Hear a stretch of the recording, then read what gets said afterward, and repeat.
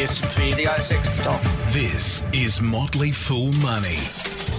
Welcome to Motley Fool Money, the podcast that hopes to be right at this very instant, recovering from Christmas and Boxing Day in front of the cricket. I'm Scott Phillips, and with me, as always, Dr. Anirban Maharti. G'day, Doc. G'day, Captain. Merry Christmas. Both an advanced and a belated Merry Christmas, mate. We hopefully will see this podcast hit the airwaves on the 27th of December, just after Boxing Day. But, of course, we are pre-recording this because you're on the other side of the world. So I guess I'm wishing you a pre- and post-Merry Christmas. Hopefully it was a good one. Yeah, well, same for you. Pre and mate. post Merry Christmas, and an advanced New Year, I guess. Well, that's exactly right. And to our listeners, this is the lull between Christmas and New Year, the time that is best spent watching the cricket, frankly. And as I said, eating some of those Christmas leftovers. If you have some in the fridge, don't let the ham go off. Make sure you've eaten it, and you're having a lovely Christmas break. And to our listeners, we hope you had a very Merry Christmas as well, and we hope you're gearing up for the New Year. We do have a special New Year's episode next week, so we'll keep people in suspense for that one. But in the meantime, mate, because we're doing this in advance, and because despite our forecasting abilities, despite the wonderful crystal balls we have at our disposal, we don't know what's going to happen in the news, so we don't have any news. We just have a very, very full. So I was going to call it a Christmas mailbag. Maybe we should call it a Christmas, a foolish Christmas sack. Evoke the images of Santa having finished his trip. We've got a Santa's sack full of mailbag questions. Should we get on, do you reckon? Let's dip into the sack. Beautiful, let's do it. Motley Fool Money. For more, go to fool.com.au/MMM. Mate, before I do, we're not stepping into the sack. We're going to take mail out of the sack, just for the record. That sounds like a really good Otherwise, we're doing sort of potato sack races, and it's brings me back horrible memories of being 6 and at primary school, having to do those, those novelty races, the 3-legged race and the potato sack race and the egg and spoon race, and that's not a happy memory for me, mate. I'm not an athlete, put it that way. No, let's not do that. Should we get out of the questions? Let's get on. We had one from Dave, mate, via email. Oh, I forgot last week to do these socials again. I'm supposed to give those details out. I'm getting slack. But, Can you remind me at the end? I will. All right. So Dave emailed us, teaser or spoiler alert, okay. info@fool.com.au. Dave said, guys, enjoy the show, despite most of it not being of value to me being in the US. Well, I think that's a compliment, Dave. If you're actually not getting much out of the show, but you still enjoy it, I'll take that as a compliment. That's definitely a compliment. Thank you, mate. However, I do have a question that perhaps you have answered before, but it will take me a while to go through all your back issues. Well, Dave, so here's the thing. You should have listened to them already, mate. What else are you doing with it? What could you possibly be doing that's more important than listening to all of the back episodes of Motley Fool Money? Absolutely. Go do it. That's the most important thing to do. Correct. I'm not going to answer his question, right? I will still answer this question. Oh, okay. Fair enough. We nice people. Now we've had a couple of questions on this topic, mate, and to be fair, we've actually pre-recorded a couple of episodes, so I can't remember whether it's one we've already pre-recorded or we've already put out. But I think when this goes to air, we will have had the questions about and language warning, slight language warning. We had questions about someone who thought we were being described as dicks within a Porsche. In fact, the line from the Triple M people is not a couple of dicks in a Porsche. So we did clarify that in a previous episode, I think. However, Dave is on the same topic, saying the question relates to the statement, you are not a couple of dicks that drive a Porsche. True. The question is, okay, what do you drive? And we thought this was not exactly investment related, but it is podcast related. And hey, it's post-Christmas, it's pre-New Year, it's in that lull, so why not answer the question? He then says also, P.S. it takes a bit longer to listen to your podcast, as I have to listen at 1x speed rather than at 1.5x speed of the other podcasts done in the United States. Cheers, Dave. Dave, apologies. I do not have the vocal dexterity nor sublime listening.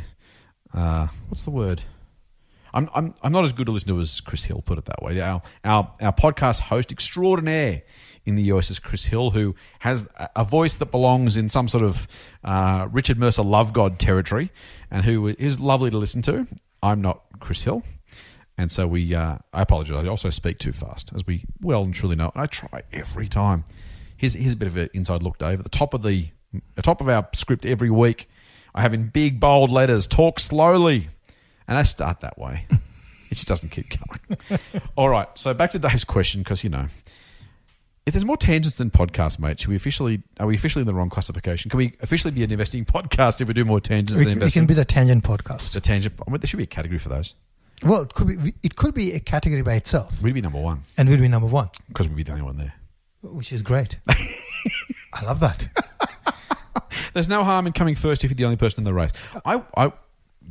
Speaking of tangents, my only ever school sporting success, I came second in a backstroke race in primary school. There were 2 people there? No, I think there was 3, but it still wasn't that great. So I came second last rather than coming second, but that was enough. Somewhere my mother has a red ribbon with second on it that I got in, I think, year 5. I think it was year 5. That was my first and last great sporting achievement at school, I have to say. Well, right. Congratulations. Thank you. Back to Dave's question. Don't let me get distracted. That's your job. Mate, plus running me to do the socials. You're a busy man. All right, he says, the question is, okay, what do you drive? Now, our loyal listeners, and Dave, not that you're not loyal, but our longer-term listeners are yelling at their listening devices right now. They know the answer. There are hands shooting up all around Australia and in the US where Dave is, and in Singapore and Hungary, as we've already talked about, and London. We heard about that one a couple of weeks ago. Hands up all over the place. But, Doc, put Dave out of his misery, mate. What car do you drive? So I recently got a Tesla Model 3. There we go. And I love the question because he says it's a Porsche because my Tesla Model 3 can smoke a Porsche any day.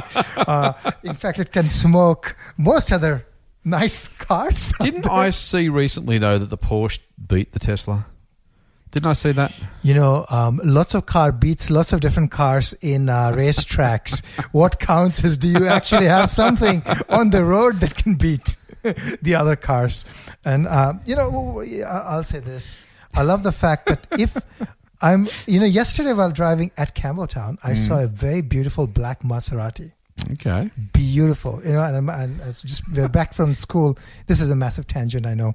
Back from school, picking up the daughter, and my wife was, and like my daughter said, "Why are you smiling?" I said, "I really hope at this time that the Maserati and our car line up at the traffic light, and then we'll see who wins." And did it? And no. Oh. Because, that would be the greatest joy because the Maserati is a really expensive car. So I've not had the joy of racing a Maserati yet, but I know that, the Tesla Model 3 would smoke the Porsche. So, yeah, that's my answer. Long-winded answer. There you go. See, Dave, you've made Doc a very happy man. Whenever he gets to talk about his Tesla, he smiles a little bit more brightly. He stands a little bit taller.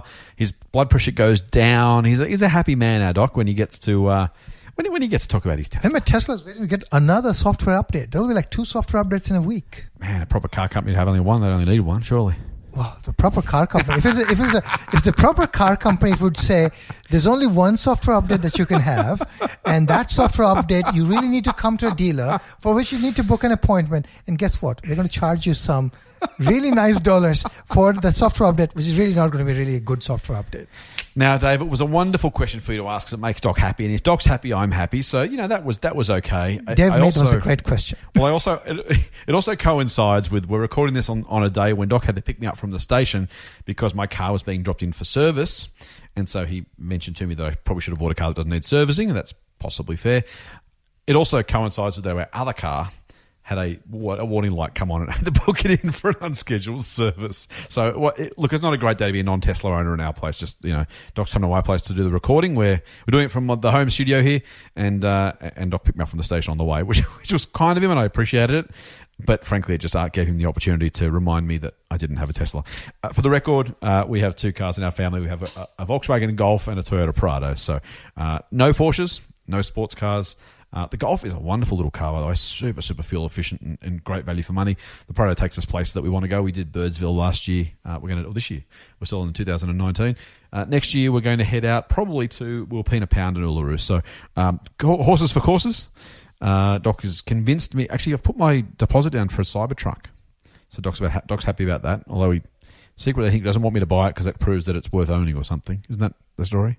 Yeah, it's true. I'm sure I should be offended by that, mate, but I can't bring myself. It's like if you buy the iPhone, Apple is basically dead. It's basically just that, right? So It's kind of like Facebook, right? By the time the uncool people like me are using it, it's too late and the kids have moved on. No, I think you should have the Cybertruck so that, you can look like the cool kid on in Barrow. Anyway, so yes, they're our cars, Dave. Thank you for the question, and thank you for giving Doc the opportunity post-Christmas to enjoy his Tesla-ness or something. Should we move on? Yeah, let's move on. That's our last Tesla. Well, I guess that's our last Tesla question. Whether it's the last mention of Tesla, that's a whole different question that we still haven't resolved yet. Stay tuned. Motley Fool Money. Financial advice for real people, not trust fund hippies. Sign up for the newsletter at fool.com.au/MMM. Next question, mate, came from Billy, and I know that because he says, "Hi, Scott and Doc, it's Billy here again."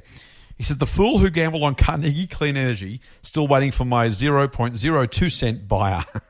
And he smiles. Good luck, Billy. We hope you get it. We're more than happy to be wrong if our listeners are making money despite our concerns. That's okay with us. He says, "Thanks for asking my last question on your program. I have another one. Zip, ZIP, announced a round of fundraising back on Black Friday with 2 tranches of capital raising. One to institutional investors, which they achieved within days, and a 10 million capital raising to existing retail shareholders at $3.70 a share. It was trading at $3.90 a share when it was announced. Since then, however, Zip has dropped to about $3.52 a share. I'm no longer a shareholder, having sold them when they hit $5 a share. Nice humble brag. Thank you, Billy. So this is a general question. Firstly, given the seeming ease with which they were able to raise the money with institutions, why is the market so bearish on Zip? And then secondly, why would an existing shareholder buy shares, even without brokerage, at $3.70 when they can buy them on the market at $3.52? Thanks, guys. Love the Mailbag episodes and Fool On. Good man, Billy. We love the Fool On sign-off. Thank you, mate. And thank you for being kind about the podcast as well. Doc, we, I think, certainly Afterpay is a recommendation of one of our services. I think ZipPay might actually be one of our portfolio reports we put out not long ago.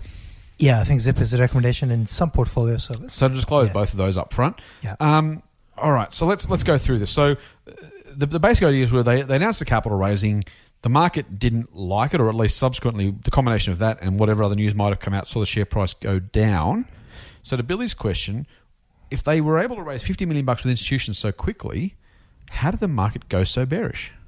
Well, I think the main thing to note here is that they got the institutional part of the raising done, right?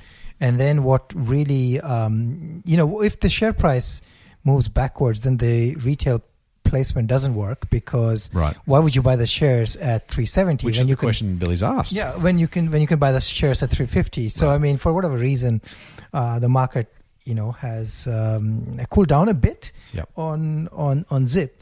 And Billy's kind of answering that though. Like, why has the market? If the instos who are supposedly the smart money are happily gobbling up shares at $3.70, how does the share then fall to $3.52? Well, I mean, for one, this entire sector is very volatile, right? So, most of these companies, their share prices move up and down a lot, right, on pretty much a day-to-day basis. So, why does it move 10%? It's really hard to answer. I mean, so that's kind of a reminder, though, that right? I think to some degree, Billy, inherent in Billy's question is, well, hang on, the smart money bought it at $3.70. Why is it not worth buying at $3.52? I think we'd probably say that sometimes the so-called smart money, I don't know, be pejorative about it, but we shouldn't necessarily assume instos have any particular great insights or abilities that the average investor doesn't have. Yeah, that's true. Like, I mean, there are thousands of instances where, insiders have sold and the stock has gone up 4x. There are instances where insiders have sold and the stock has gone to 0, right? I mean, it happens both ways. And yeah, like, I mean, on any of these buy now, pay later, the entire sector, I think, is very volatile. And, I wouldn't assume that the smart money necessarily knows that the stock is going to go up. So, I don't follow Zip that closely, so I don't have a view on the price per se. But like, I mean, I can totally see why it can fall from like 370 to 350. But 370 to 350 is not a big fall. Yeah. I guess the inherent in Billy's question is probably, if I ask the question in reverse, if instos are paying $3.70, shouldn't it be a steal at $3.50? I mean, if you're an individual shareholder and you're saying, well, hang on, all these guys ponied up $50 million at a higher price, should I be very keen, pretty keen, a bit keen, overwhelmingly keen at a lower share price? I mean, if they're gonna part ways with $50 million at 370, in theory they should like it more at 350, and shouldn't we as well? Well, it depends on what you think the business is going to be worth, should be worth today, and will be worth in the future, right? I mean, it could be a steal or may not be a steal, right? I mean, that's again, right. I think that's a hard question to answer without really like digging into the business. And I mean, so yeah, I know a little bit about Zip. So I mean, there are a couple of things. Zip is not. Zip doesn't have those international opportunities yet that Afterpay has. So that's a big difference, right? And I think a company that's leveraged, that's basically a type of credit opportunity that's leveraged to just Australia, is a higher risk proposition than a company that is still a credit company but is leveraged to global opportunities, right? Okay, so, but Zip's about 1/5 of the market cap. So Zip's at $1.5 billion, Afterpay close to $8 billion. So give me a couple of rounding errors there. About 5 times the size of Afterpay. Admittedly, massive opportunity internationally.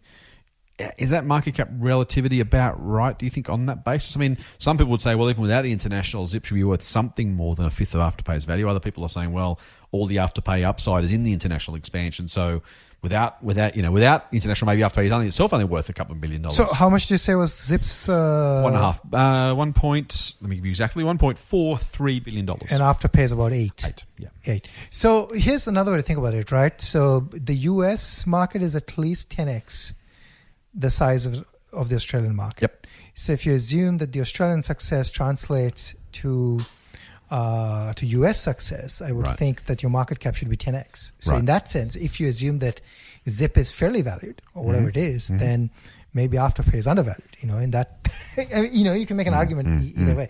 So is Afterpay your favorite of the two? Yeah. So I mean, in the buy now pay later category, I think Afterpay is the leader. Right. And it is growing really fast. It's got lots of traction. It's getting good traction in the US. It's getting good traction in the UK. And those are really large markets. They've got a senior management team with, who have come from big companies as well. So I think the business is really set to grow, despite all the risks it has, I think. Now, if this was akin, this is a financial services company in the payment space. There's room for MasterCard and Visa and Amex. Maybe there's room for more than one buy now, pay later. And maybe if they both are successful, there's simply more pure headroom for ZipPay in that scenario. Or maybe they're more like social media or social networking where it's a bit more winner takes all. Is that how you're seeing this particular payment space? Yeah, so the way I look at this payment space, I mean, the payment space is a bit complicated, right? I mean, there are all these different players. So Visa, MasterCard are different in the sense that they basically are the network that allows the payment flows to happen. Right. So in a way, everybody needs Visa and MasterCard, right? So they are effectively toll roads. And the way I look at the buy now pay later is buy now pay later basically is another way to provide an FPOS solution. It's basically a solution that you're providing at the point of sale. So it's a point of sale solution, really, effectively, right? Because, and it's another way. There's many ways in which you can think about this, but like small businesses, for example, when people pay to small businesses using credit cards, and credit cards immediately don't make that money available to the small business, like there's this lag in terms of payments clearing, then there's a cash flow problem. Right. So some companies, for example, provide cash flows to small businesses by basically saying, well, I take the credit card. I assume that the credit card is effectively going to pay. And therefore, today I'm going to pay you that money and I'm going to charge you an interest for that. Yeah, right. In Afterpay is basically doing something similar, basically saying, well, I'm going to pay the money today and it's going to increase your basket size. And for that, I'm going to take a cut from you. Right. So there are many ways in which these payment solution companies are providing solutions to retailers, and they're sort of at the end point and not really in the pathway like the Visa and MasterCard are, right? So I think there's room for multiple different types of solutions. So are you bearish on Zip or just more bullish on Afterpay? No, so I'm not bearish on Zip. I think this entire sector can grow. Okay. Again, like at a certain valuation, Zip is attractive. Zip's, I think, issue is just the market. Right. I think it's got a similar product, but it's got a smaller share in the Australian market, and effectively, when somebody's offering Afterpay, there is some logic there to believe that they should also offer Zip, right? Well, I've certainly seen that that point being made widely.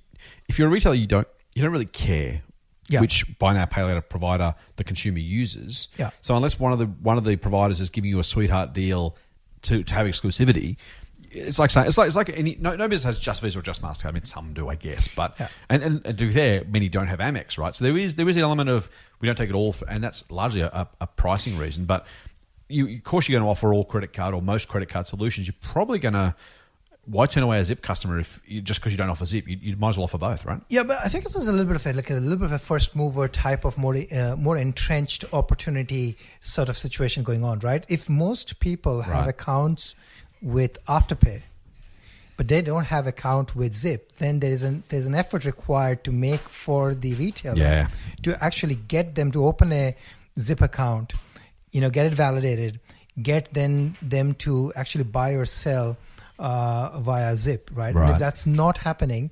if more retailers accept Afterpay, then that becomes a self reinforcing thing, because more retailers accept Afterpay, therefore more customers want Afterpay, and that sort of cycle builds. It's a little bit of a virtuous cycle in that sense, right? I've always been a little bit surprised actually why retailers take both. Well, why Visa and MasterCard both have a place in the market. I have to say, like, competition is always good. I'm not unhappy that they're there, but at some point, Visa and MasterCard are I mean, ironically, given the huge margins they're making, they're kind of commodity services, right? There is no difference between Visa and MasterCard other than just a random choice, right? Like, I happen to have a Visa card in my wallet. You could just easily be a MasterCard. My bank could just easily offer either. The retailer could just easily accept either. To some degree, I'm kind of surprised that both have been able to be as successful in what it's a relatively commoditized space already. You're right. There's no reason why you shouldn't just have Afterpay, but there's no reason why you shouldn't just have Visa either. It's like how do you see that if it is different? How is it different, or how do you think it might play out in a different way? Yeah, so you're talking about some disclosures. I own MasterCard shares. Effectively, I think there are a couple of trends. One is, yes, both provide essentially a payment network. Yeah. But at the same time, it's not just the fact that they're a payment network. It's the fact that there's this driving trend towards, less cash, more electronic payments. And as the payment volume in total increases for electronic payments, effectively both of these companies are benefiting. So, none of these companies are growing their top line at a huge rate, but they are effectively very, scalable businesses, right? So as more dollars are flowing through the payment networks, they're basically just making more money. Yeah. And, they both have in many ways, similar, take rates, right? The amount of money that they charge, take rate being basically the percentage of the transaction volume that they are taking. Right? Okay. So they're basically riding a secular tailwind as we go towards more digital transactions, and eventually, at some day we're going to have digital money. Right. These companies basically stand to benefit because, they're just the right companies at the right time. Sure. But I guess I'm wondering why one hasn't dominated. I mean, think about the Afterpay ZipPay question. Why, it just is curious to me that we haven't seen one or the other of those two networks dominate. And then thinking about how buy now, pay later might evolve, we could very well see one have 99% of the market. We could, in a different version of the world, have two players with 50% each or something similar, or some other variation or combination of both, in the way that Visa and MasterCard have kind of got this, I would say cozy, because it kind of implies some sort of, untoward activity. But, they've got this duopoly that's working very nicely for them. Yeah, I don't know. Like, I mean, again, I think that we have to probably go into the history of this, and I'm not really, Right. that familiar with the history. Like, I mean, both of these payment networks came out of banks, right? Yeah. So, Okay. so different banking networks created them. So part of the kind of creation structure more than Like these Right, are alternatives that have come out of the banks that have been eventually, Visa. I believe, I don't know the Visa story that well, but I think Visa had a European version that was, still owned by banks, which has recently been acquired or sometime back been acquired. So they're effectively byproducts of the banking world. And they were just Okay, two that makes competing sense. different offerings that happen to be. And, Amex is slightly different, right? Amex has a network but also provides credit.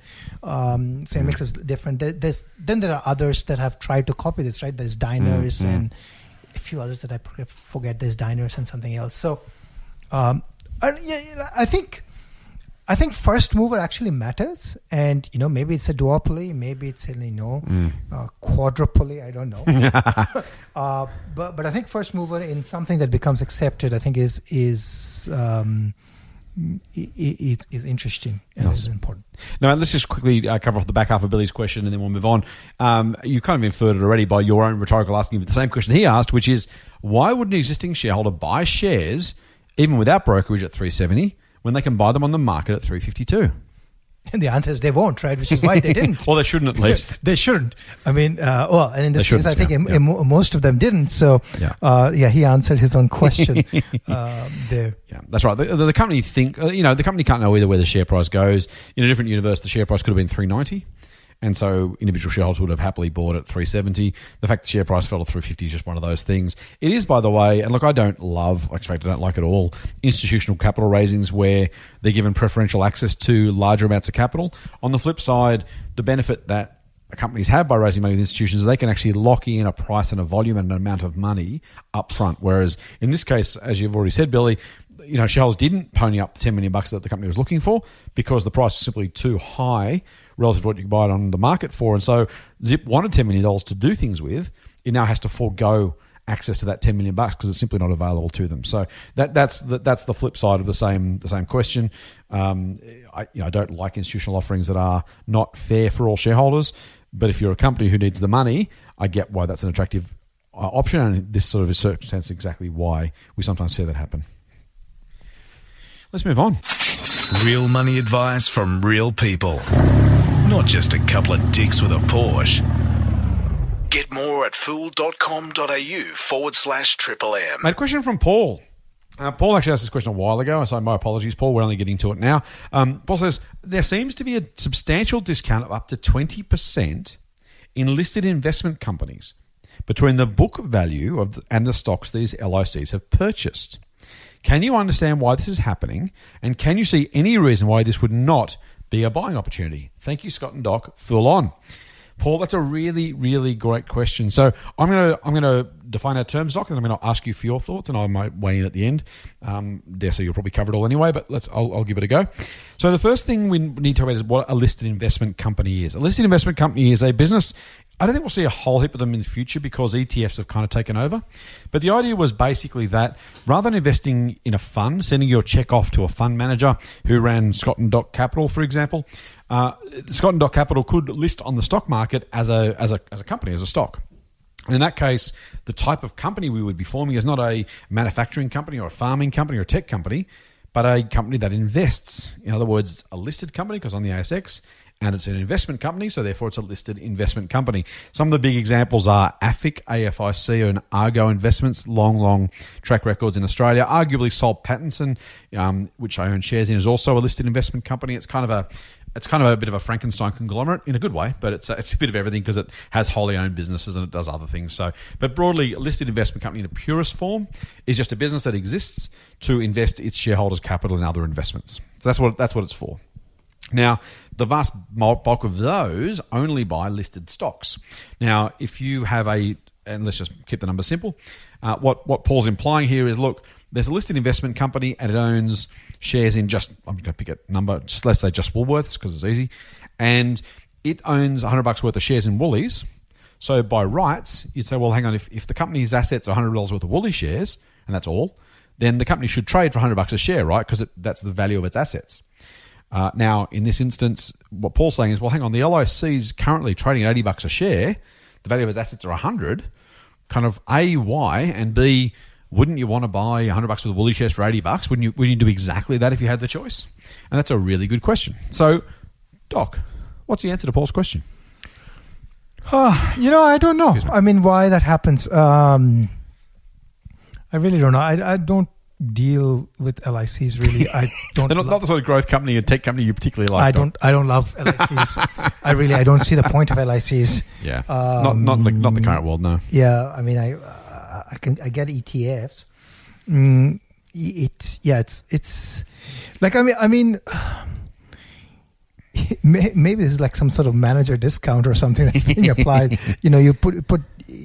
I mean, the assets are current assets, and maybe something happens, and you sell stuff, and then you could blow up effectively you're running a fund, right? I mean, you can blow up the performance, and I don't know. I don't have a good answer for this. Yep. No, good question. There are a couple of answers, Paul, that I've heard expressed, and I'll share them with you. To Doc's point, there is no obvious rational answer, otherwise there would be no discount. So to some degree, the only answer is market inefficiency to some degree. Let me give you the other answers though, and we'll come back to it. So the first is that an LIC should, by definition, trade at a discount to the value of the assets it holds. And the reason is because the manager is going to take their cut. Now, without getting again into the weeds we talked about a couple of weeks ago, getting in the weeds of trying to explain calculations in a podcast because it's painful. If you think about, let's say you had $100 in assets, and you were going to pay somebody 1% a year to manage those assets for you. Now, if you add no money and you take no money out, and the value of the assets don't change over time, the fact that the manager is taking their 1% this year, then next year, then the year after, and the year after, and the year after that, should mean that you will redeem. It's almost like negative interest rates, right? You'll get back after 10 years $90-ish, bit more because it's 1% of a lower asset base, but work with me. Call it 90. You'll get $90 back in 10 years' time. So even though the value of the assets is $100 now, $100 in Woolly shares, if you've got to pay every year a manager to run that business for you, in other words, run the LIC. Most LICs don't have huge fees, they don't have huge performance fees either, but they do have some fees. So to some degree, the again, to use the finance term, the net present value of that asset, given those fees are going to be taken out of your LIC, you actually should be paying less because it's going to cost you more to manage that. If you just own Woolly shares yourself, there's no management fee.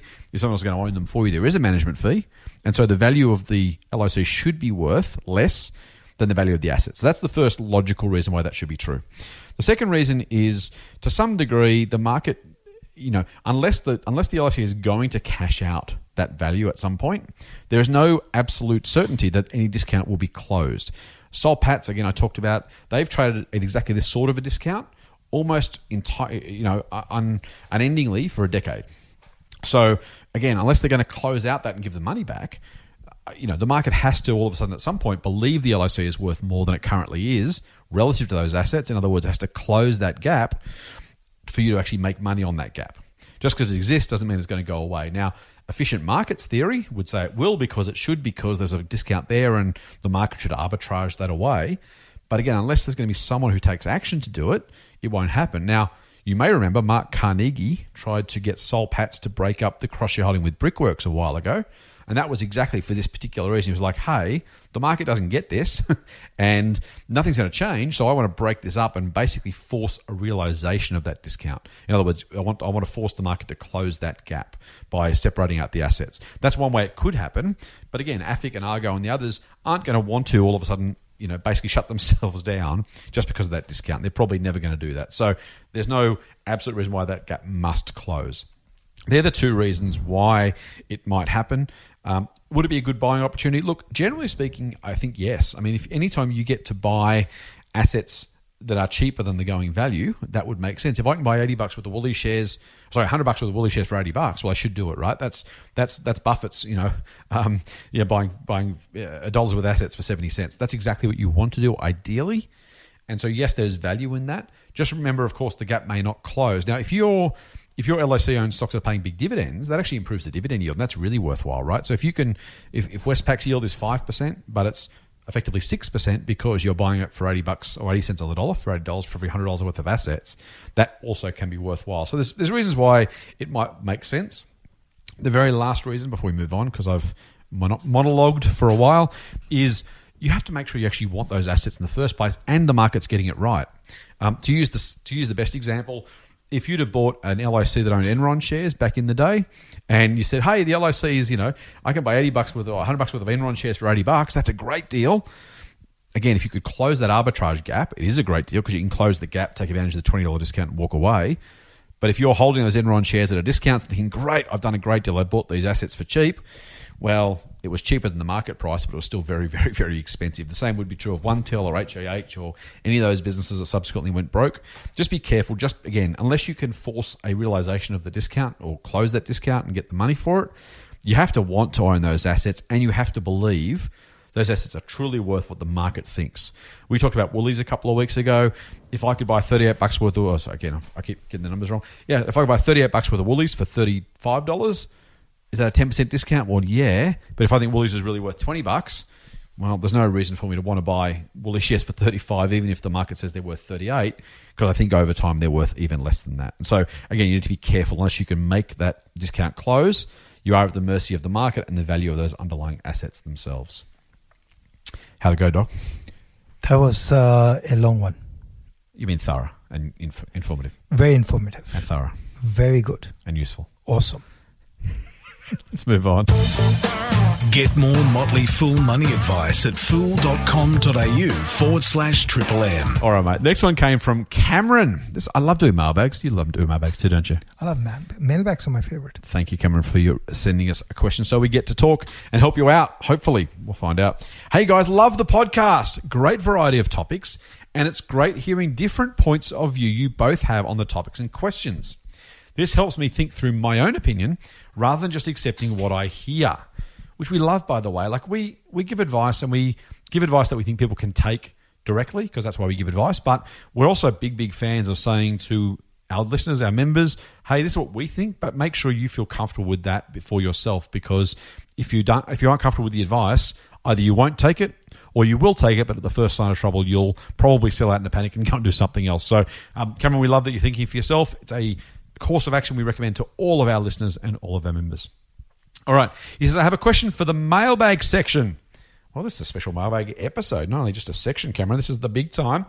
Owning Australian shares via direct ownership using a broker, e.g. Phillip Capital, versus a wrap or platform provider like NetWealth, where the platform has direct ownership.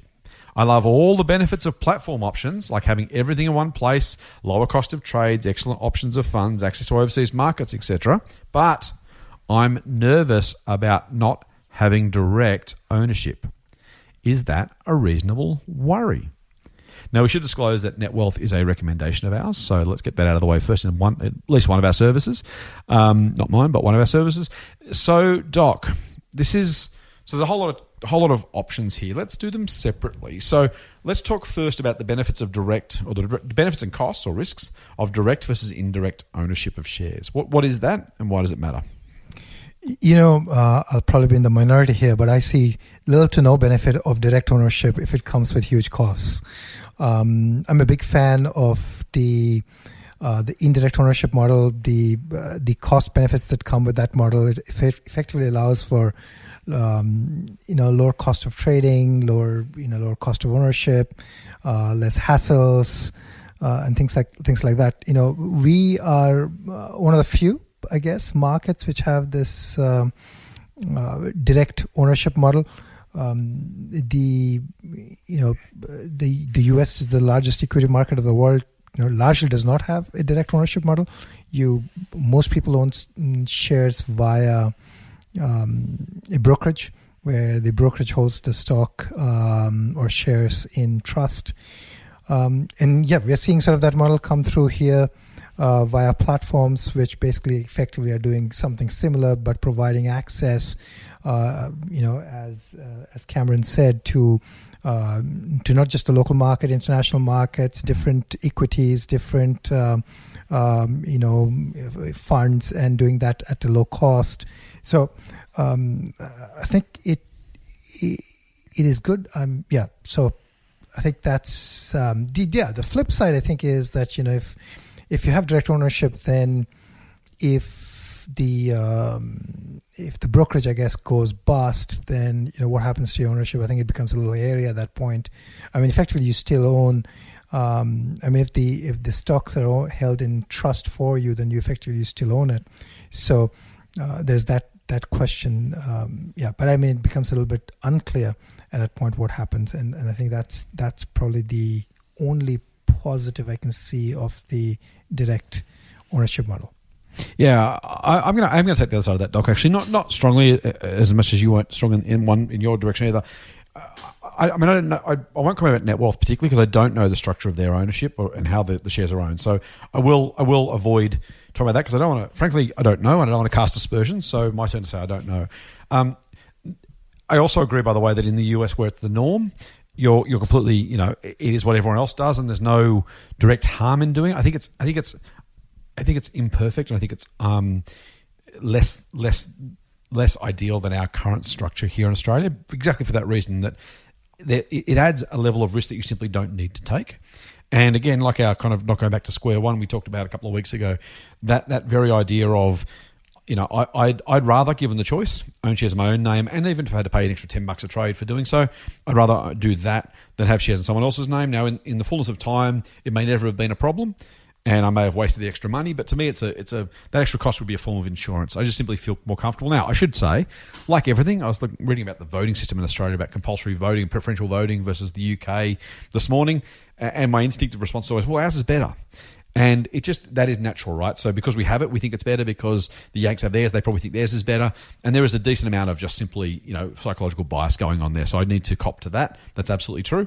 But given the choice between someone else owning shares in trust or in a beneficial interest for me versus me owning them myself, having literal, provable, actual ownership that no one can take away from me, I'd much rather have that given the choice, even at a small incremental cost. Now, that said, as I said, I happily invest in the US. They don't have direct ownership there. They also, though, have insurance. And again, that's why I don't want to comment on net wealth or the Australian circumstance, because I don't know what insurances or otherwise are in place for Australian shareholders.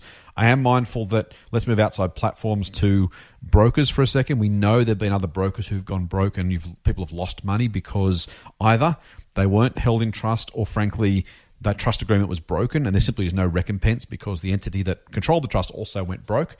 So having something in trust only works if the trustee can be relied on and is genuinely delivering that. We know, for example, in real estate, a real estate agent is supposed to put your house deposit in trust. If they don't do it, and actually this happened to me, if they don't do it, that can simply go away. The fact that it was supposed to be done or the trust was supposed to be unimpeachable, they'd actually taken the money back out of that trust. So it was put in there, then it was taken out for their use, which apparently they shouldn't be allowed to do. And in the fullness of time, I did get some money back through a scheme that the government ran, and I was made whole on that, which again is that point about insurance and what claim you might have for those assets should a platform provider or its trustee or its regulated entities associated, whoever owns or controls that trust or those shares, that's the bit you need to be comfortable with. So I wouldn't necessarily completely avoid a platform on that basis or a broker on that basis. I would want to be very, very, very sure that it was a sufficiently secure solution and whatever insurance or trustee relationship or whatever agreements or roles were in place were being fully played out. Opus Prime is the most recent example I can think of in Victoria, where a whole lot of customers lost a whole lot of money because they simply didn't have either. They didn't have access to recompense or the systems that were supposed to be in place weren't followed. But in either way, whatever the reason, they actually lost money as a result. And so personally, I would prefer to have direct ownership. But again, I'm mindful that's just, at least in part, because that's what I'm used to. Doc, any follow-up feedback? No. Let's move on to Chris's question then. Value stocks. Market. Stock market. Index. Share market. This is Motley Fool Money. Subscribe to the free newsletter at fool.com.au/triple-M. Mate, Chris is someone that, I won't say I hate Chris. I will say I'm a little bit unhappy because he's less than half my age. And that generally, as I get older, I don't hate young people. I just hate the fact they're younger than me. So let's go. Chris says, hi, I'm a 21-year-old who is relatively new to investing. I made my first investment a couple of years ago. How good's that, mate? 19. Man. but I only started taking it seriously more recently. I currently invest around 15% of my pay into shares. How good is that? Because I'm horrible in capitals at saving money. When I put it into shares, at least that way I don't withdraw it and spend it. Good man. You know what? I assume it's a bloke. Chris, that is awesome because it's absolutely recognising the psychological biases that we all fall prey to, and having that pre-commitment bias to put money outside your range of access is a very, very, very smart thing to do, and good on you for knowing yourself. I will note, however, I get killed by brokerage fees with CommSec. I pay $30 a transaction, which is a lot considering my regular investments are relatively small. There must be a better way to do this. I know it would be prudent to accumulate my pays and invest it all at once, but like I said, I'm honestly useless at saving. I have recently gotten a CommSec Pocket and would also like to hear your thoughts on this. The low fees make it very attractive, but I miss the ability to invest in individual stocks. What do you recommend I do at this early stage of my investment journey? It's probably worth noting that my ETFs through CommSec Pocket are performing better than my individual stocks through my CommSec account. This might be a sign to stick with Pocket for now. Would love to hear your thoughts. He says, P.S. I study property valuation at uni, and my finance subjects, along with your podcast, have really got my interest in the investment game. Keep up the great content. All right. And that, by the way, was an Insta question, Doc. Flash the lights, play the sound effects. Insta questions. I'm all about the cool kids, mate. Me and Chris, we're like, we're both cool kids. All right. I might start with this one. Do you mind? And I'll get your thoughts after that one. You go ahead. Yeah. Chris, couple of things. So, mate, you are far, far, far better off getting pounded by brokerage than spending the money on the latest gadget or thing that you otherwise won't value in a couple of years' time and will have taken you away from saving. So you may be a case of the lesser of two evils, and that might just be paying up in brokerage. So that, you know, if that's what it comes down to, I don't think it will, but if that's what it comes down to, stick with what you've got, pay your brokerage, call it a impatience tax, and then pay it as a cost of keeping your own hands out of your cookie jar. Second thing, mate, what I would do, you're with CommSec. I'm with CommSec as well, and we've said before, we'll say again, we have no relationship with Commonwealth Bank at all, or CommSec either, specifically. That being said, your CommSec account probably should have come with an account called a CDIA, or a Commonwealth Direct Investment Account. Now, that account is a cash account, it's a savings account, and yes, you could take the money back out of that, move it to your transaction account, and then spend it on jeans or computers or whatever. What do the cool kids do these days, Doc? I don't know. What do they spend? No, me either. We're too old. I have no idea. Anyway, so yeah, Chris, if you need it to literally not be in any form of cash at all, then maybe this is not an option for you. But what you can do is take your 15%, and rather than buying shares immediately with their 15%, straight away, put the 15% not into shares directly, but into the CDIA account, the direct investment account. What that basically does is it'll take it out of your, hopefully, transaction account. You won't have an ATM card linked to it, or if you do, you can cut it up when you get it. So you know, if you think you might be disciplined enough to avoid spending that money, you could at least use that kind of separate account over there. He says on audio, making a physical gesture. If it's far enough out of arm's reach that you can't spend it directly because you'd have to transfer it back and you'll stop yourself, then maybe you can accumulate that for 1, 2, 3, 4 pay periods before you then invest that. That'll keep your brokerage lower as a percentage of your investments. That might be sensible. Second thing is CommSec only charge you $10 per trade if you have less than $1,000 to invest. So if you invest $990, they'll only charge you $10 a trade rather than $30. So again, if you can, depending on how big your trades are and how frequently you're doing them, that's another option. Even if you, as it turns out, if you do 2 trades for $990 each, that's still cheaper than doing one $2,000 trade. So that might be an option if you invest in it's up to $1,000, so $999, I suppose. But if you invest in just slightly sub $1,000 lots, you'll keep your brokerage down to about less than 1%, which is a win, or just on 1%. So they're 2 ways to do it. The other is, as you say, Pocket. Pocket is really useful.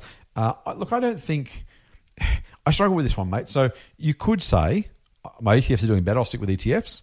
You could also say, well, while I'm relatively young and investing relatively small amounts of money, because I say relatively small in absolute sense, once you are 60, hopefully your portfolio is 100 times the size it is today, then you're playing with big bickies. For now, it's large relative to your current earnings, so that matters a lot, but won't be as impactful on your future performance. If you make mistakes at 55, it's going to cost you a lot more than making a mistake at 21. So the other way you could do it is to keep investing in individual stocks at 21 and chalk up some of your less awesome outcomes to simply experience, and that can be that can be just one of the ways to think about how you buy individual stocks right now. Either way, mate, I have no particular view on that. I think you can probably do better than the market with either your own stock picking or advice from someone like the Motley Fool, which is kind of a quasi-ad, but you know what I mean. If you can find someone to help you beat the market, then you're better off if you do that. So that's probably worth doing. But also, frankly, mate, at 21, if you just keep putting 15% of your pay aside for the rest of your life and invest in ETFs, you'll be richer than probably 99% of your mates, quite literally. So there's no harm in just sticking with ETFs if you're more comfortable with that as well. Pocket can be great. Eventually, you're going to have a portfolio large enough that you can move outside Pocket anyway. I think I would probably try and use a CDIA account if you can, and invest in smaller amounts if you need to keep that brokerage down. How'd I go, Doc? I think you covered it all. There's nothing for me to add. That's disappointing. Do you still want to say how great my answer was, or how? Your answer was fantastic. It was awesome. Shall we move on then? Let's do that. All right, mate, I'm going to give you first go at this one because I'm a sharing, caring kind of guy, as our listeners well know. Mate, he says, hey, Niabana, Mr. Phillips. How exciting is that? Mr. Phillips, they call me Mr. How would you reckon Chaz is? I didn't get 15, it in Mr. 12? That's right. Well, I've got to take it where I can. What are your thoughts on the sale of Bellamy's to Chinese owners? I have a young baby, and to me, Bellamy's is like the Coca-Cola of baby formula. I like that. I can't imagine the US ever selling iconic brands like Coke. It appears on the surface that China blocked their China's expansion plans to lower the share price prior to the takeover bid. Also, what do you make of the high PE? Great podcast. # full on from Chaz. That's awesome. Let's go through the Bellamy's question, mate. So what do you make of the sale to China's owners is his broad question, with the possibility / allegation that China may have just played around the edges to keep the price down and let one of their companies buy it on the cheap. Okay, so I'm a little disappointed that he called Bellamy's the Coca-Cola of baby formula. I was hoping he's going to say A2 milk is the is the Coca-Cola. Maybe A2 is the Apple of baby formula, mate. Maybe A2 is the Apple. No, that's better. There you see. That's better. I'm helping you out here. Yeah. Okay. Yeah. Looking after you, Chaz, by the way. Yeah. So look, I don't. Here's the thing, right? As much as I would like to think of Bellamy's as iconic, I don't think it was iconic. And be kind. And well, I'm being truthful. I don't think it was iconic in any shape or form. I mean, here's the thing that people don't realize about Bellamy's, actually. Most of the Bellamy's milk is not even Australian. so maybe the Chinese didn't realize that. A victory of branding over reality, you reckon? Oh, yeah. So, it has this beautiful, allure of everything being from Tasmania. But the thing is that a lot of the milk used to come from Chile and South America. So the milk was sourced from South America. It was changed from milk to powder, but I believe for a long time by this Kiwi company, Fonterra, I think. Right. And so the only thing Bellamy's did was put a tin and made it sound it's Tasmanian. So now, funnily enough, that at the time, that was the game. That was the beauty, right? The beauty of the whole thing was this is a capital light business, no inventory cost, no production cost. So super capital light, great margins. Worked while it worked. Yeah. Until it didn't. I think somewhere along the line, I think basically I don't know exactly what we could think about it, but basically the Daigou market for some reason dried up. I wouldn't think, personally, I really don't think that there was any form of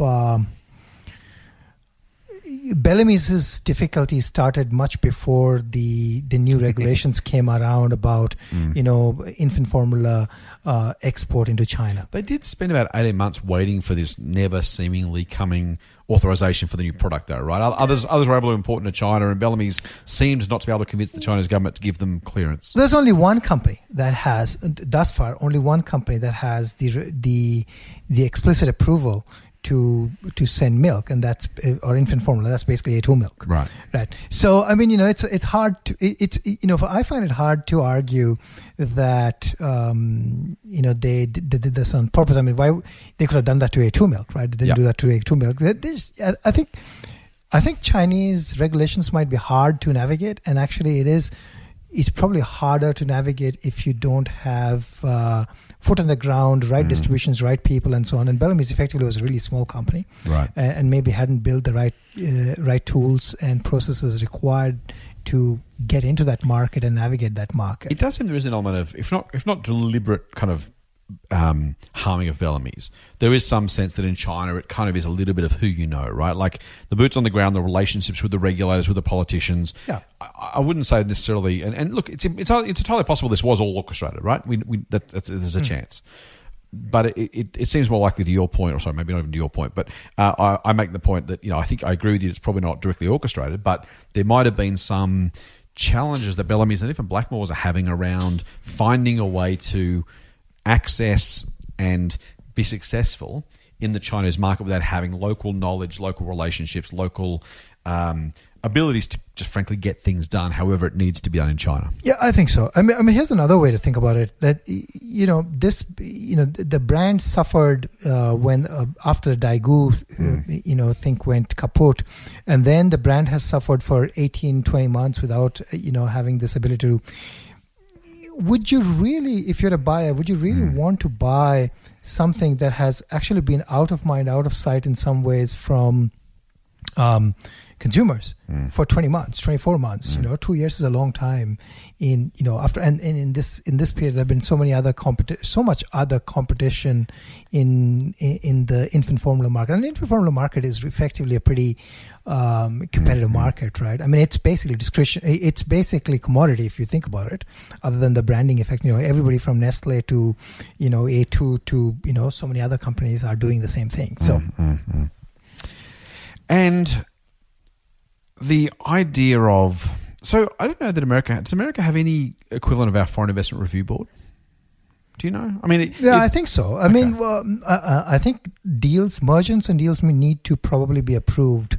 But mostly, I think, for anti-competitive reasons. Yeah, because I don't recall, maybe just because the US market's the biggest market in the world, maybe it never happens, but I don't recall the US government stopping anyone buying an American company anytime recently. Can you think of I think mergers I get, but not actually purchasing? I think you can be. I think a buy might not happen because of security reasons, right, or for monopoly reasons. But I don't think there is. But I think it's broadly the same thing here too, right? I mean, the government, there is a board, but the government would say, okay, you can't buy this because it is a genuine security issue, or it's it's somehow going to be market dominating issues. I'm not, maybe the name sounds like that, but I think the last one that was not allowed was Grain Corp, right? And that was mostly on the ground of it being basically a food security issue. Yeah, look, yes. I think we can't divorce, because of the realities of life, and again, this is not a political statement, but it is a statement about politics. So it's not a party political statement, I probably should say. To some degree, it is absolutely the story of, there's an element of politics to this, right? So how do we feel about other people owning our grain providers? Yeah, I'm a bit jaundiced in this one, only because, so take any of the grain corps, for example, right? The government can provide any regulations it wants on what gets imported and exported out of the country, which may bear no resemblance at all to who owns the company. So if I own the company, you own the company, or John Smith in Canada owns the company, the Australian government can impose exactly the same regulations, which don't need but make any impact on who actually physically owns it. So It does strike me that if there are genuine claims of pure national interests, I don't think people understand them. I think it's far more likely a political reality of how the punters are going to respond to the fact that another Australian company is being sold, rather than genuinely what it actually means for our food security, right? Yeah. I think I agree with that. Maybe I'm being too cynical, I'm not sure. Look, I think that's right. I think... Look, we had a buy recommendation on Bellamy's when the company was bought by the Chinese. We thought the eventual licensing would come, or was likely to come. That we're happy to make a thesis on the basis of that, plus general growth in demand. I probably, all things being equal, would have been happy for us to retain Bellamy's on the scorecard at Share Advisor for the foreseeable future and let the future play out the way we thought it was going to. Obviously, the Chinese buyer also thought there was a good opportunity there and decided to buy the company instead. So it always feels good when someone pays you for your shares at a higher price, because you feel like, well, they're saying I was right. Now, whether that's true or not remains to be seen, how well the Chinese buyer uses Bellamy's to be successful. I don't really have a national interest issue, generally speaking. Again, it's the ownership versus the control of the product. I don't really think it matters. We kind of feel a little bit, at some level, emotional about that, even if we pretend it's not emotive. Buying our companies. We don't complain when BHP buys a Brazilian mine, but we care when someone tries to buy an Australian baby food maker. It's all a little bit relative, and it's probably owes more to our emotions and kind of political leanings than it does to rational economic fact. And in this particular case, I mean, all they're buying basically is a brand. Well, yeah, that's it. Because the milk even is not Australian. Now, I will say at some level, what I do think is, and by the way, and again, this is where it's a little bit, and Chaz, I don't mean this about you at all, by the way, mate, but people do, they had the same issues with the Japanese in the 80s and 90s in Australia. Doc, I don't know if you were around then in the country, but we had Japanese buyers. They bought, Lion Nathan bought Tui's, right, at one point. And it was that sense of, they're buying our beers. And now, look, in the meantime, has anything happened? Tui's beer's still pretty good. I drink Tui's Old as it happens, and I'm, the beer's the same as it used to be, and I'm more than happy the price has gone up, but that's more tax than product. Has the country been harmed by it? Probably not. What I would say is, I think we've got to be really thoughtful. If there is a political or a national angle, it's that we can, as a country, as investors, often undervalue stuff that other people with longer time horizons can value, right? Now, when some of the overseas buyers are buying our stocks, it's because they realise that we're undervaluing them. Now, I can't blame them. If they want to pay a bit more for Bellamy's than the Australian market's paying for Bellamy's because they think it's worth more, that's what private equity raiders do all the time, right? That's exactly kind of part of their shtick. If I'm frustrated by anything, it's the fact that we can sometimes sell assets too cheaply because we'll take a 20% bump in the share price from, in Bellamy's case, a beaten down price. They're getting a bargain, right? Because we don't value the full long-term potential of those companies. So that's my beef. He's not with the companies that are buying it or even with the government for letting it happen. My beef is with the Australian investors who undervalue these business or any businesses and are letting other buyers, they happen to be overseas buyers, but they could equally be private equity buyers or rich Australians. They're letting other buyers buy them on the cheap because we don't necessarily understand the value. Should I get off my high horse? Isn't it better to just answer some questions? Let's do that, mate. So this is a big mea culpa from me, by the way. This is one I've got to apologise for. So remember a couple of weeks ago I talked about Hoey and Hoey's question that I said we'd already answered? Mm-hmm. Well, it turns out Hoey messaged me and said, guys, you didn't actually answer that question. So either I'm wrong or Hoey's wrong. And frankly, the chances of me being wrong are much higher than Hoey being wrong. So I will apologise to Hoey. Although, Hoey, if you've led me up the garden path and we have answered this question already, then I'm going to come for you. No, I'm kidding. So Hoey basically hit me up on Instagram and said, hey, you said you'd answered this question. You haven't. So here it is. Hi, Scott and Doc. Absolutely love the podcast and listen to new and old ones daily. Hoey, get a life. Get something else, mate. You need to do more. I'm a keen member of Motley Fool Dividend Investor and Extreme Opportunities. Maybe that's why I didn't answer his question. What's wrong with Share Advisor, Hoey? Come on, mate. I run Motley Fool Share Advisor. Doc runs EO. Ed Vesely runs Dividend Investor. You're backing those two blokes and not me. And you wonder why I didn't answer your question. Maybe that's why he's not subscribing. Now that you answer. I see. You reckon? There you go. Now he will. So Hoey's going to do the right thing and subscribe as soon as he hears his question out. Good man, Hoey. Thank you. Feel free to send me a copy of your receipt, just so I know. He says, my question is about ETFs and if you should invest into multiple ETFs and LICs. Now, we've already talked about LICs. We've defined those terms, so that's good. Should you invest in multiple LICs, some of which probably have the same companies within their portfolios? The same for ETFs. Also, if an LIC has a company within a portfolio, would you advise us to also buy this company's stock separately?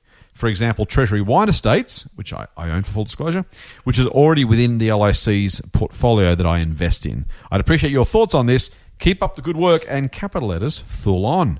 Good man, Hoey. Despite you not subscribing to my service, I'll still answer your question because I'm a nice bloke. Yeah, I think you should answer this question because me? Because then he may subscribe. Yeah, but if he doesn't, then I've answered his question in good faith and he still hasn't subscribed. Exactly, yeah. So I think you should answer the question. My points do not count for this one. But he's a member of your service, mate. You probably owe him something. Yeah, but he's asking about Treasury. All right, let's do it. Clearly not asking about those extreme ones. We get this question actually from people, and this one, you won't probably have any overlap stocks between EO and Dividend Investor, Hoey, so you won't have faced this. But we do have we have multiple services at the Motley Fool, and we have members who are members of multiple services, some of which have the same stocks in them. And so they ask us all the time, hey, there's stocks in both, what do I do? And this is the same kind of question.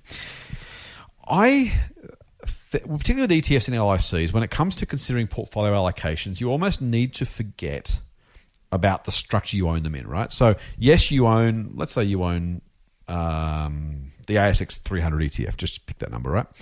You probably, as a result, own 5% of your portfolio is probably in Commonwealth Bank. Now, if you have another assets outside that percentage drops as you go. If all you own is the ETF, 5% of your money is in Commonwealth Bank. Now, if half your portfolio is ETF and half is something else, then that means Commonwealth Bank drops to 2.5% of your overall portfolio.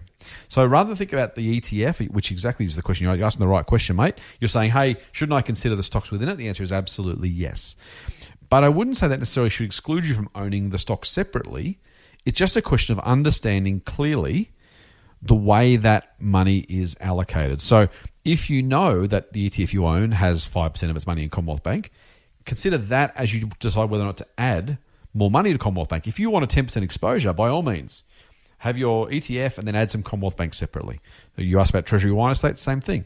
If you like Treasury Wine Estates and you want a greater exposure than the ETF gives you, then by all means add some more. So think about the ETF as if you own those stocks yourself in proportion, and then work out what an incremental or reduction, it's not quite the same, but you get the idea, you want to have in that part of the portfolio. Now, if you own the ETF, you don't want that much exposure to Commonwealth Bank, go and buy other stuff to lower that weighting.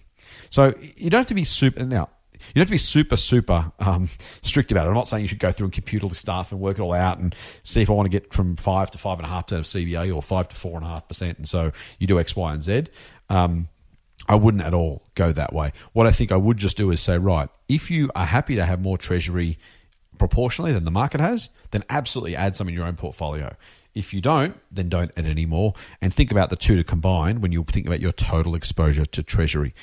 I have to say, for what it's worth, though, when you talk about multiple ETFs and multiple LICs, that's where I don't know that you're adding a whole lot of value. So if you own AFIC and Argo, we talked about those in a previous podcast, they're kind of the same. Like they vary slightly, but I think you'd have to ask yourself, why would I have both? Similarly with ETFs, if I've got an S&P 500 ETF plus a NASDAQ ETF plus a Vanguard Rest of the World ETF, well, you've probably got Microsoft in all three. You've probably got Apple in all three. You've probably got Amazon in all three.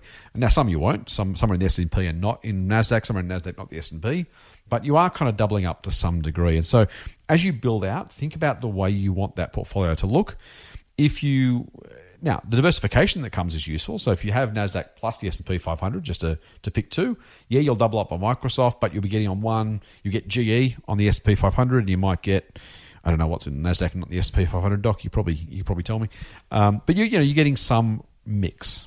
So I think to some degree, again, think about how they add to or reduce the amount of complexity and diversification on both sides, so that the good and the bad, in your portfolio. If the additional value, the additional ownership value, the additional diversification value is worth it, then by all means do it.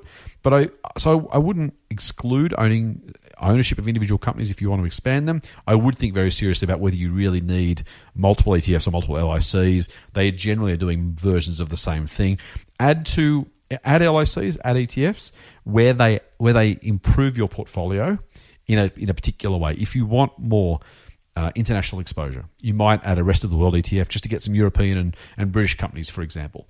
And yes, you might get some more American companies, but the trade-off might be worth it because you're getting more international exposure. If you want more tech in your portfolio, yeah, if you've already got an S&P 500 ETF, adding Microsoft twice, is it double up? Yeah, but you actually want that because you want the extra tech of a NASDAQ ETF, for example. So in those circumstances, there are absolutely reasons where you want to add to that holding.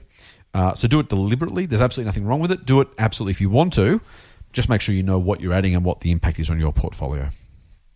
All right, mate, as your member, add something useful. I have nothing there to add. I mean, that's all covered. Dude, come on. But it's all covered. You had one job. Howie, apologies for making you wait for that answer. We hope we hope we've done it justice. We hope the result is worth the wait. If it wasn't, well, complain to Doc because he's your advisor. You don't owe me my services.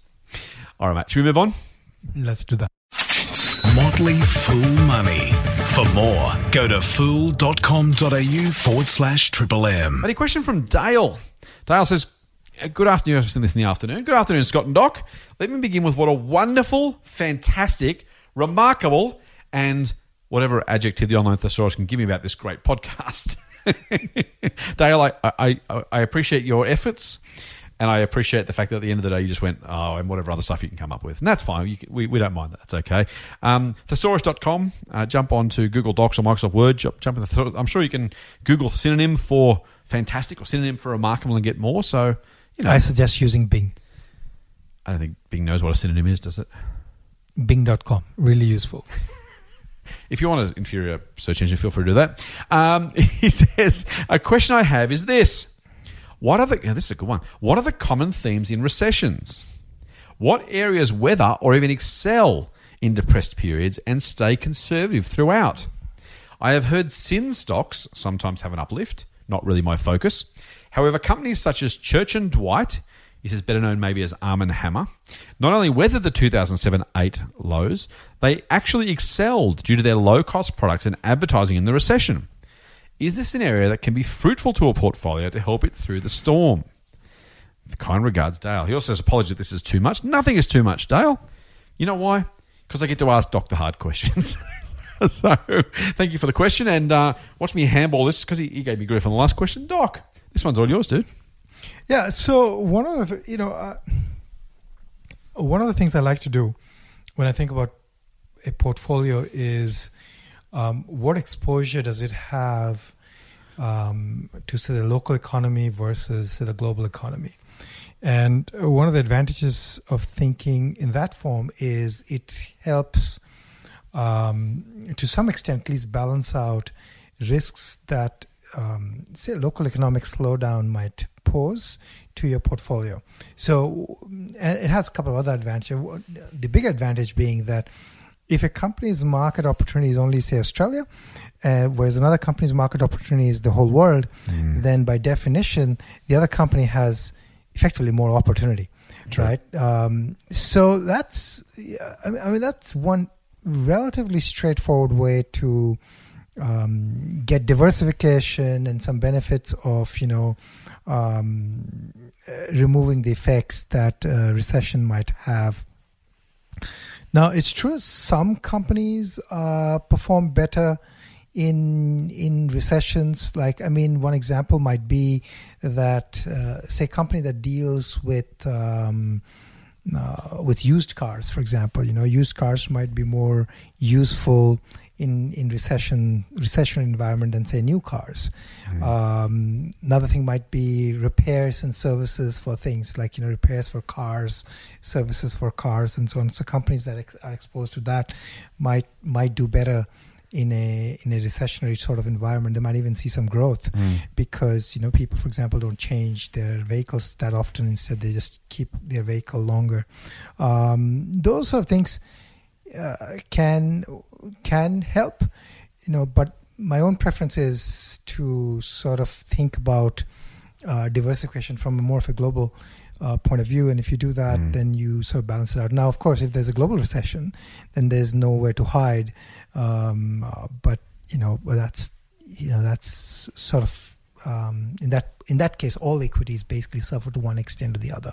So that's what I think I do. I think buying something, at a higher level, I think buying something just for the sake of portfolio protection is another question. If you really worry about recession, then you might also think about hedging, right? A lot of portfolio managers would hedge. There are many different ways to hedge. You can hedge via long instruments, as I described, or you can hedge via some sort of derivative instrument as well. Again, all of these things fundamentally assume, if you're doing active hedging or some other form of hedging, then you're assuming that you're assuming some sort of timing there. And no one could say, well, the economy is slow, but that doesn't necessarily mean that it's going to go into sort of a recession, right? So in that sense, hedging could be expensive. So at a very high level, I try to find companies that have growth. If they have growth, then I'm happy with them. If the growth is diversified and global, that's even better. Again,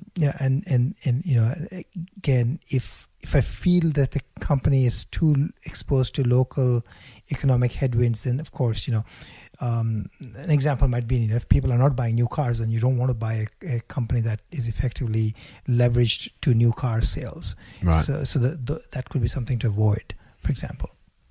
Yeah, no, I think that's right. I think, Dale, there's a good question to ask about what you actually want from your portfolio. And Doc's point about hedging, volatility protection, all that kind of stuff is a really, really important one. And as I said in the last couple of podcasts, I really am continually mindful of different people have different objectives from their investing.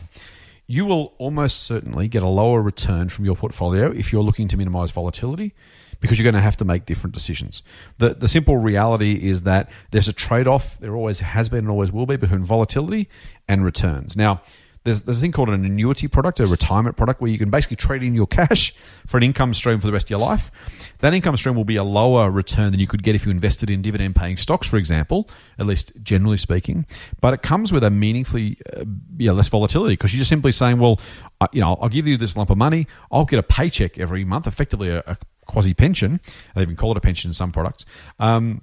It's one of those things where you just want to make sure that the results you're getting are what you actually want over the long term. If you're someone who does struggle with volatility, if you're freaking out about the chance of a crash, then great question to ask.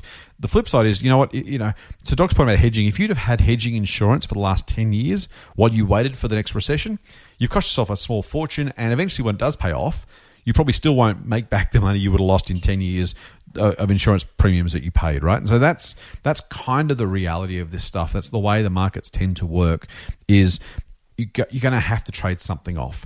I personally am not investing myself, and largely not entirely for our services, to avoid volatility. We don't want to take undue risk, so we're diversifying, but that's not to minimize the ups and downs. That's to minimize the chance that any one particular event or series of events permanently damages our capital. So I don't want to have overweighting in banks, for example, or retailers or mining companies or whatever, because I just don't think that's a smart thing to do for the long-term returns, not for short-term volatility protection. So I'm not criticizing you for doing so. Absolutely, if you want to have a look at that, Doc's given you a good list of stocks that you can think about, or different ways you can think about doing it. Just be mindful there's no free lunch here. And so if you're investing in lower volatility companies, we talked about Woolies a couple of weeks ago, they're people investing in that because they simply want that protection. But the current price and the current yield, the current PE, it's almost certain. I can't imagine a scenario in which Woolworths beats the market over the next 10 years from the current price. So you are trading something off to do that. If you can get comfortable with volatility, that's my first preference, because that's going to maximize your returns. If you can't, absolutely no harm in going for a lower volatility option. Just be mindful of the cost you're going to have to incur to do that. So do it by all means. I don't want to be a downer. Do it by all means if you want it. Just be mindful of the trade-off you're going to have to make. All right, mate. Next question, Doc, comes from Fremo on, guess what? Insta. Yes. And Fremo's name is Matt. So Matt says, "G'day, Scott and Doc. Just finished listening to the latest bonus mailbag, and I wanted to let you know that I agree with the other listeners who wish there was more of you guys each week." How good's that? I'm going to come and live in Matt's house for a couple of days, just so he's got more. Scott, what do you reckon? I think you should do that. I think you'd love that. You'd love it. It's very kind. Thank you, Matt. I've listened since the very beginning, and I actually started at the first episode. How good's that? Which I felt was still very relevant, as you were only a few months in when I found you guys on my Don't Tell Doc iPhone podcast app. Matt, unfortunately, you got that wrong, mate. Doc loves his iPhone podcast apps. I'm much more an Android guy, so yeah, Doc's happy about that. I'm very happy with that. Anybody who uses iPhone is doing the right thing. All right.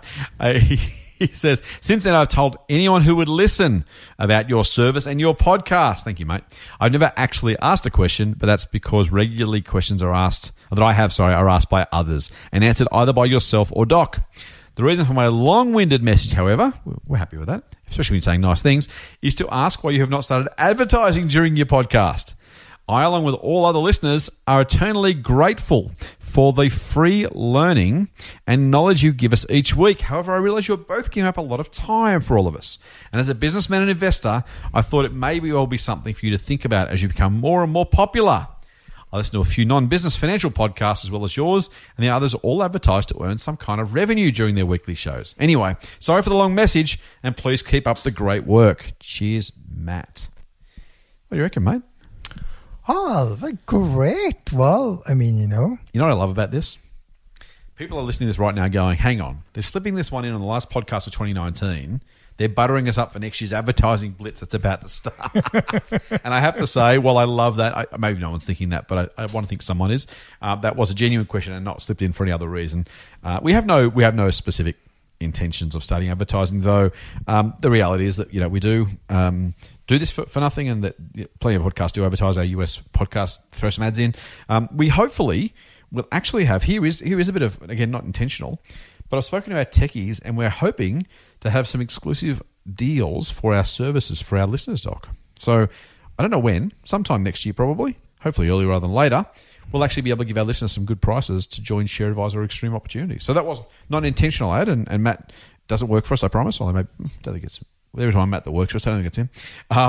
He threw that question in, and we appreciate it. We won't do over-the-top advertising, but if people are listening and they're not already members of our services, we might be able to get them some good prices. So there you go. That's some exciting news. That sounds very good. Mate, this has been a long one. I'm hoping that people are listening to this probably while they're watching the cricket, so hopefully we haven't taken too much of their time away from them. Hopefully they've enjoyed the last regular podcast for 2019. That is pretty awesome. We are going to be back next year. Well, kind of next year. So we're going to be back, of course. But in the meantime, I just want to remind people there is a Money Hacks episode coming out, so don't worry too much. There is one more on the 31st of December to finish off the year, but this is our last regular podcast for 2019. Thank you very much to all of our listeners for taking the time. We kind of joke about it, but if you're spending an hour or so with us a week, we really appreciate that. There's plenty of other things you could do. There are so many other podcasts you could be listening to. Don't. Ours is the best. But there are. And we appreciate it. Hopefully we're adding some value to you, but we don't take our listeners for granted at all. We genuinely love these mailbag episodes. We love the mailbag questions and comments because they really do give a sense of what you want to know about, what you want to hear about. I say this pretty regularly, but super, super valuable to us. We really, really appreciate it. Thank you for spending the time. Thank you for those who actually have given us reviews and ratings. I laugh about it, but we very much appreciate both the kind words and also the fact you take the time and effort to go to you put into giving us some feedback and letting other people know about the podcast. We have an absolute ball doing it. Doc can't stand me, but I like him, so that's okay. And we have a good time putting it together for you. So thank you very much for all of your support through 2019. We look forward to coming back to you next year with our regular schedule, more mailbag episodes, more regular podcasts, more money hacks, and there might even be a couple of interviews next year. So all coming together, all being put together, and that's the plan. But in the meantime, from both of us, Happy New Year. Happy New Year. And of course, I have to give you the socials. So please do review, subscribe, rate, let us know what you're thinking, tell your friends. If you want to get in contact with us, the usual methods apply, but we did have someone on if you could believe this, Doc, there was actually a review on iTunes, and someone said, great podcast, but I'm only giving it, I think it was 3 or 4 stars, because they don't tell me how to get in contact with them to ask questions for the mailbag. Which I have to say, I thought I did more than enough. And there are a whole lot of people yelling right now at their listening device saying, you do, stop doing it. But apparently some other people don't know. So if you are so inclined, if you've been thinking about it for a while, if you have questions, comments, ideas, suggestions, other things, please let us know. You can get us on, what should we start with? Start with email this time. info@fool.com.au. Nice, short and sweet. Info, I-N-F-O, @fool.com.au. Our member services team get that email. They will send it our way, and we'll make sure we get your question or comment on the podcast. If you want to hit us up through the socials, let's start with Twitter because Doc's on that one. @Anirban Mahanti is Doc's Twitter account. I'm @TMF_Scott_P. And The Motley Fool is @TheMotleyFoolAU. Any or all of those. Hit us up, send us a direct message. I don't know if your DMs are open, Doc, but certainly mine are, and The Motley Fool AU address is open. So direct messages, feel free to do that. Feel free to do it on our regular threads. Tag us on the tweet and we'll make sure we answer your question. You can get us on Instagram, or at least myself and the Motley Fool's account. So @TheMotleyFoolAU. @TMF_Scott_P. That's our Instagram details. Or on Facebook. You can send us a direct message on Facebook, The Motley Fool Australia. And I'm Scott Phillips Money. So now you know there's no excuse. Of course, one last URL. Leave us your email address. We'll send you some good stuff by going to fool.com.au/triple-M. That's it for this week's Motley Fool Money. That's it for this year's Motley Fool Money, at least our regular episodes. We'll be back next week with another dose of foolish insight. Happy New Year and Fool on. Fool on. The Motley Fool and people appearing in this program may have positions in the companies mentioned. General advice only. Please speak to your financial professional to understand how it may pertain to your situation. Subscribe to the free newsletter at fool.com.au/MMM. The Motley Fool operates under Financial Services Licence 400691.